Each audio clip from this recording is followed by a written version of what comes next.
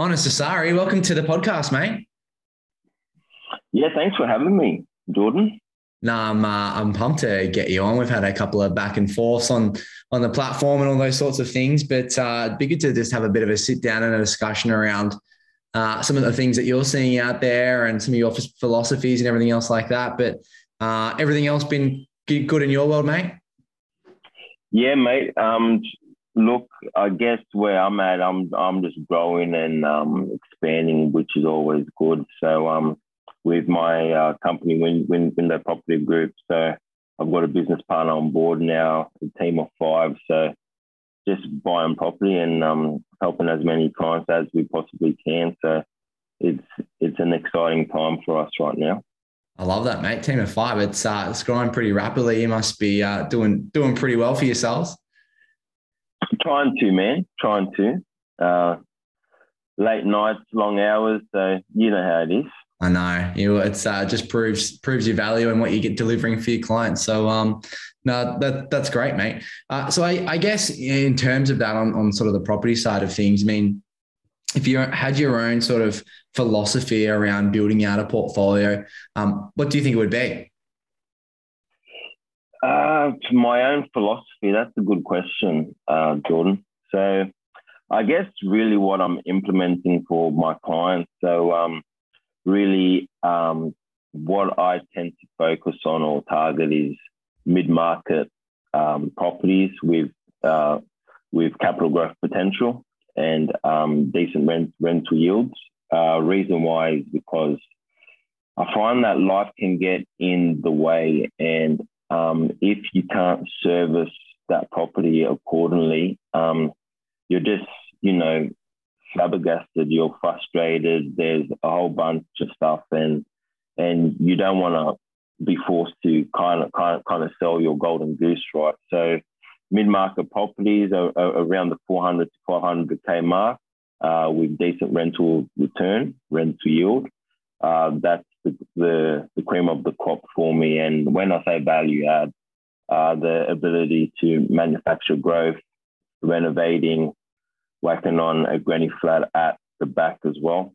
That's where I'm at, and that's what I do for myself and my clients, and haven't looked back since.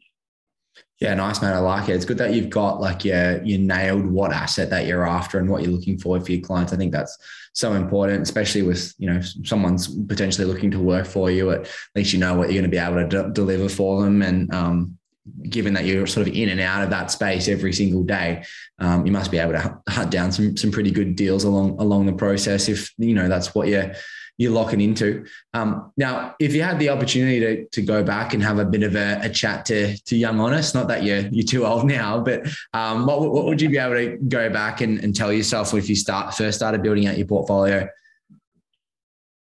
Yeah, that's awesome. So I nearly got swindled into a house and land package, even purchasing a unit out in Liverpool, right? And we all know what these oversupplied markets have done. They've done dog shit for people that have bought them, and for a lot of people, they've decreased in value.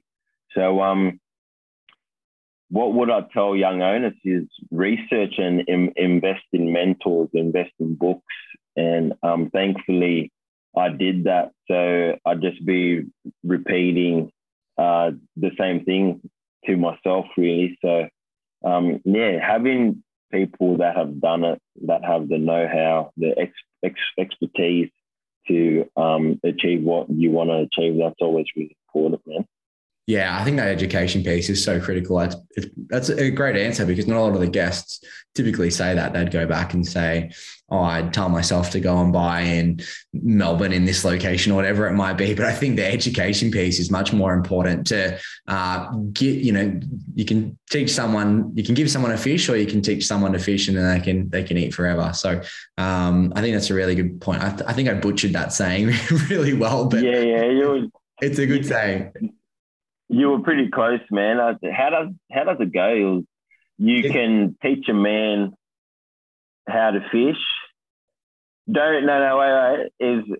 I think I'm quoting Borat here. But he doesn't use the fish reference. He uses something else. I think it's school for speak. So speak, yeah.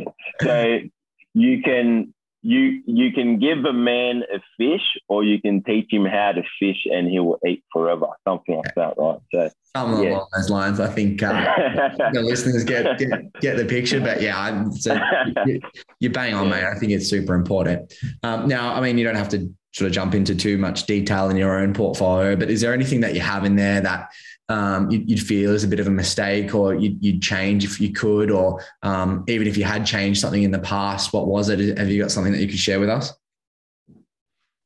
Now, with my own portfolio, I think I've done relatively well, especially in these last couple of years with COVID just lifting everyone's asset prices up, while people that have bought well in established areas. I guess really where I'm at now is just looking at more creative strategies to kind of manufacture growth for myself and other clients, whether it be by doing a development, potentially splitter blocks, all that kind of fun stuff. So that's where I'm at with my journey and experimenting with those things. Reason being is I've got a background in construction as well. Engineer by trade, left that and got into construction as an engineer. So I was doing engineering for the CSIRO in research and development. So was pretty much sick of, being behind a computer all day doing research. So I thought construction would be fun. And I'm like, nah, this is not for me. And then I guess I found real estate, or real estate found me. And it's been awesome so far. Yeah, tell me a little bit more about that journey from, engineer to buyer's agent, because it's something that I see quite regularly as someone who either have like a numbers background or, have a really good sort of corporate job and then transition that income into building out their own portfolio. But was there sort of like a light bulb moment for you that sort of flipped the switch to go, okay, now I'm going to start that buyer's agent journey? Yeah, man, 100%, because I was always a people person, and I guess the background and analytical skills, that was kind of, I wouldn't say second nature, but it did come natural to me. So, but I just really like dealing with people. So I guess rather than being on the construction site, rather than being in a lab, that light bulb moment came to me whereby I can do or pursue both kind of skill sets and both passions while working with people and being able to communicate properly and talk properly to them and help them understand certain property jargon and just how that whole property transaction kind of works, and using my background and analytical skills, I guess, from engineering and all that kind of stuff to kind of substantiate the findings and report that, and then help them make that informed decision on that particular property they're about to purchase.